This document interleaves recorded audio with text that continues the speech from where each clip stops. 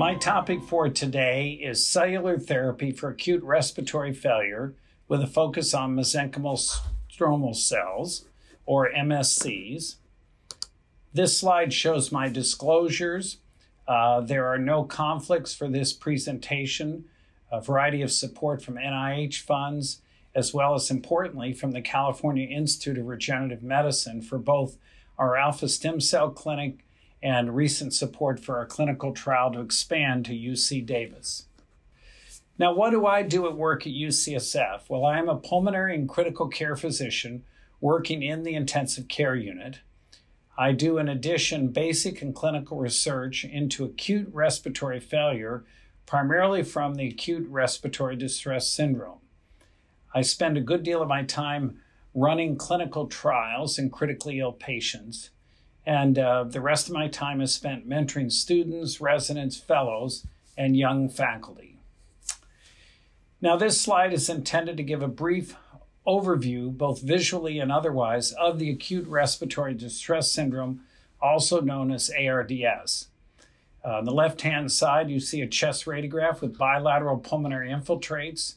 And on the right-hand side, you see proteinaceous edema fluid in the alveoli. This is a form of non-cardiogenic pulmonary edema. ARDS occurs in 200,000 patients annually in the U.S. with the chest radiograph, as I've shown you here, as well as the criteria of having mild to moderate or severe hypoxemia with a PaO2-FiO2 ratio less than 300, and mortality ranges from 25 to 45%. The main etiologies are bacterial and viral pneumonia, sepsis, aspiration, and trauma. We have made progress with supportive treatment with lung protective ventilation, prone positioning, and a fluid conservative strategy. These have all improved clinical outcomes, as shown in the citations below. However, as shown on this slide, many therapies, pharmacologic therapies, have not been successful in improving clinical outcomes. There is mixed data on corticosteroids, but overall there has not been a consistent beneficial effect. And the rest of the agents listed here, including surfactant, prostaglandin, anticytokines, statins, ketoconazole, activated protein C, beta agonists, and others, have not been successful, perhaps in part because they're single agent therapies. Now, the next slide provides, on the left-hand side, a visual idea of what are the pathways of injury in ARDS.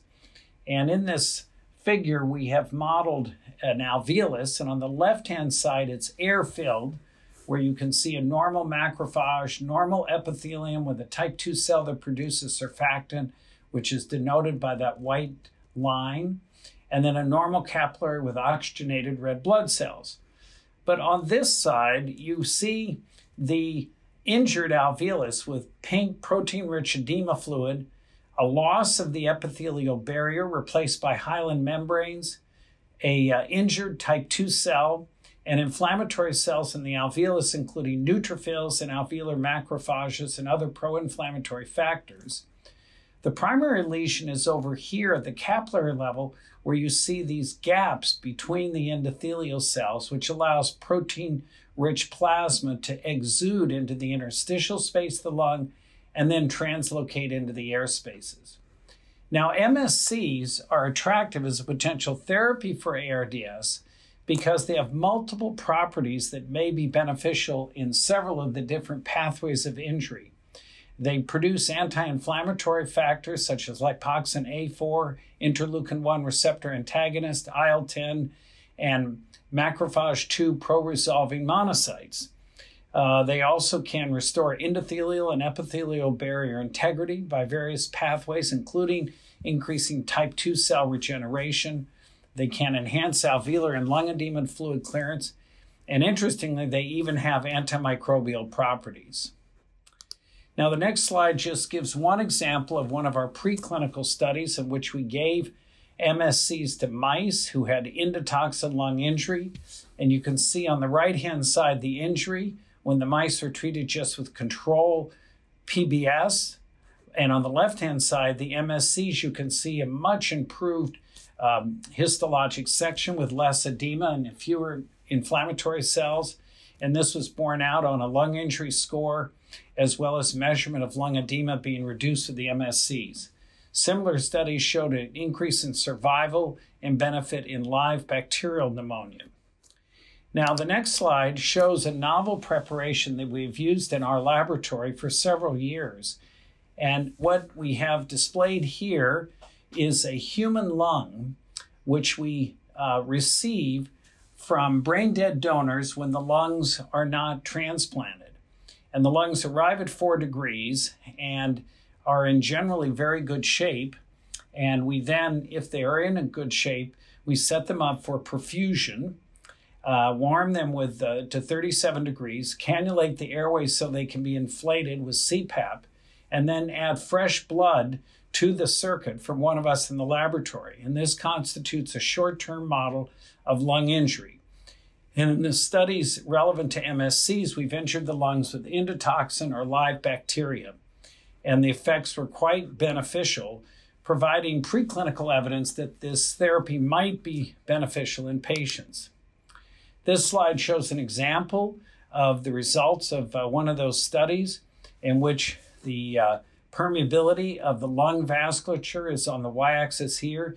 You can see that endotoxin or LPS increased at 3-fold, and MSCs, when delivered into the air spaces, reduced it, and even the conditioned media did.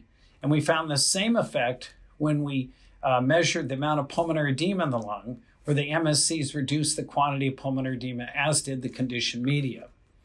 In these same studies, we also measured the effects of live bacteria, and we again found that the MSCs reduced lung injury with the live bacteria. And in addition, as you can see visually here, MSCs, whether given in the bronchus or in the perfusate, increase the phagocytosis of the bacteria.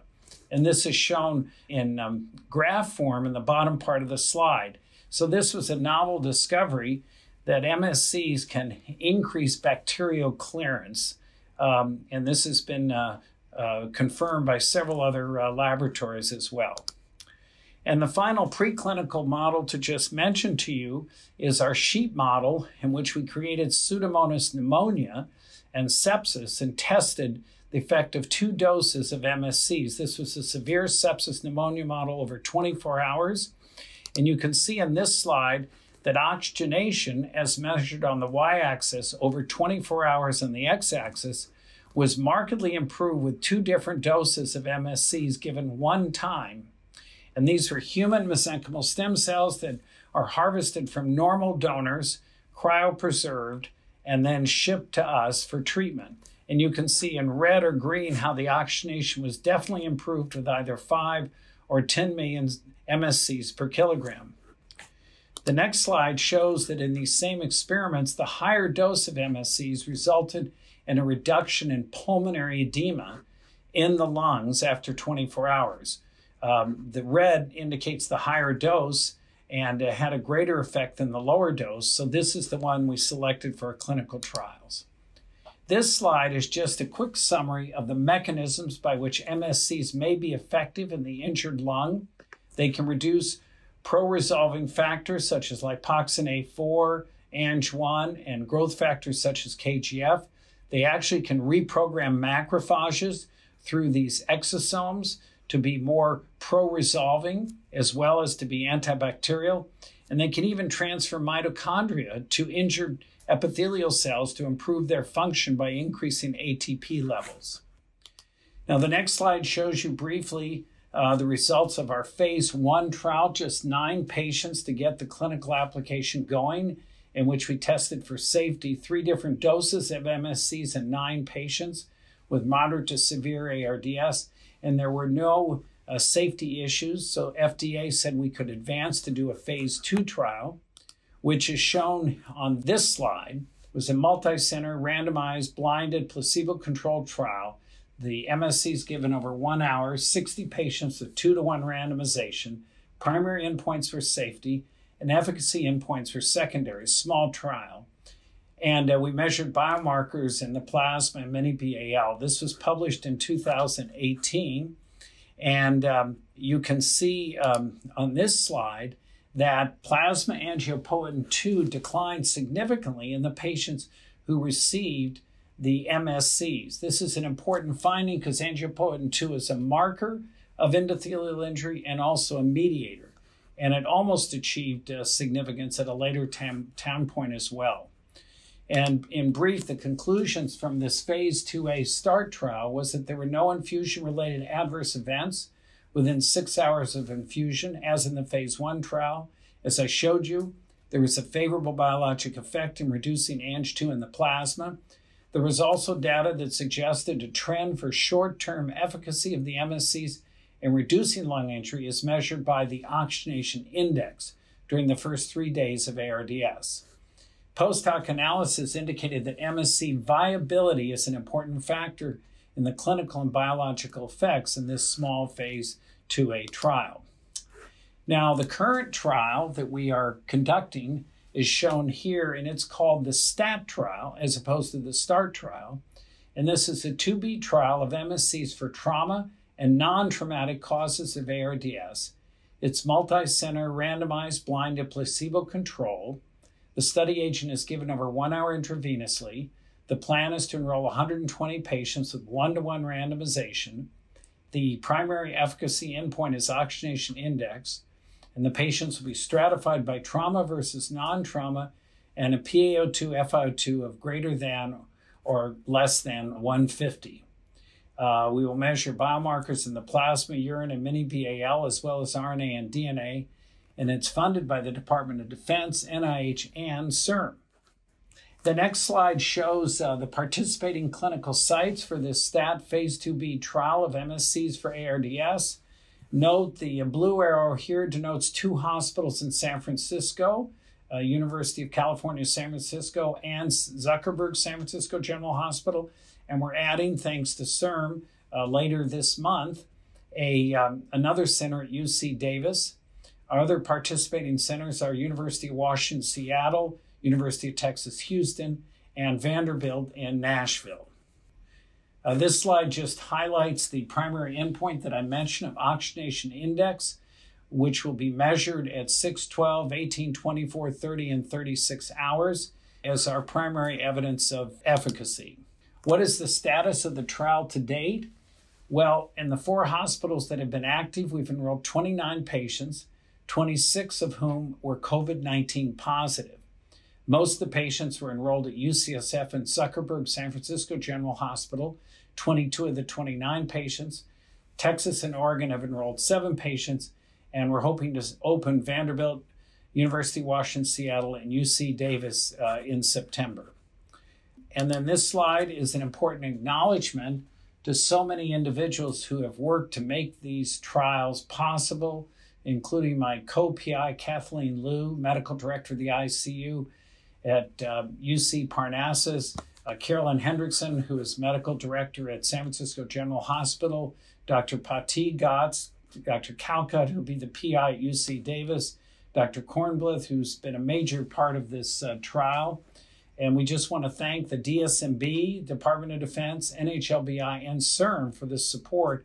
And finally, for the patients who consent to be part of these trials and the ICU nursing and respiratory care staff. Thank you very much.